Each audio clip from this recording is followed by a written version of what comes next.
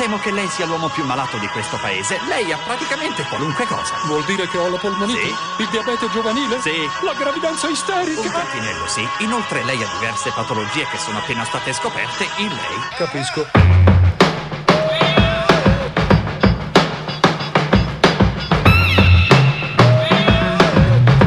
È sicuro di non aver commesso migliaia di errori?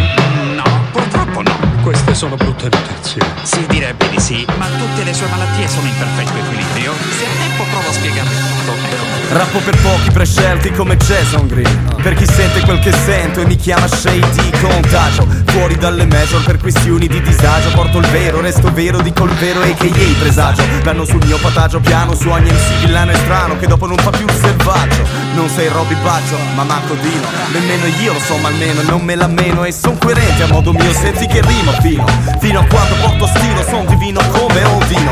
Troppi fake in questo gioco, poca knowledge. Mi parlano di rap ma non conoscono Slum Village. Resta in peace, di là, c'è la tua luce che brilla lassù, insieme a quella di Pac, ODB e Guru. Il rispetto per chi c'era è un valore non tabù. Sulle spalle dei giganti cresce NDP Crew. Yo, del mio meglio per diffondere il messaggio in modo degno. Pago il pegno a sta cultura e nel mio piccolo ti porto un sogno. Un sbattimento tra lavoro e concerti, non mi lagno.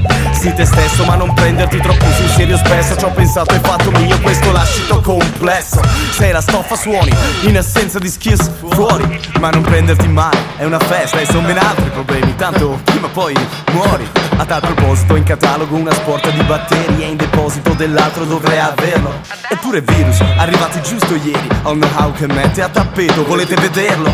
C'ho sto tizio che mi fissa, manco fosse il primo film dei fratelli Lumière. Corrente 1000 mAh e sto cazzo che mi fermo. Porto il verbo, poto il nervo di chi finge MC di marmo.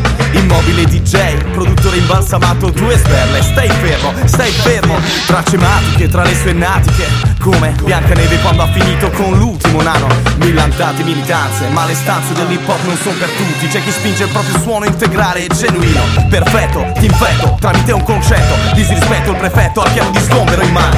La casa ha un diritto intimamente umano, chiaro. Come unirsi, facile a dirsi, visti rischi allo scoperto. Meglio un centro sociale, di sto centro città a sociale dove sei libero di consumare o fai cagare. La mia risposta è un focolaio di lealtà, di prospettiva collettiva, di umanità. Buncia, buncia. L'ebola che prende tutti senza distinzione di ceto, di provenienza, non uccide ma crea consapevolezza. È in culo a sua altezza, ai suoi scherri, ai suoi spiriti, al suo divieto.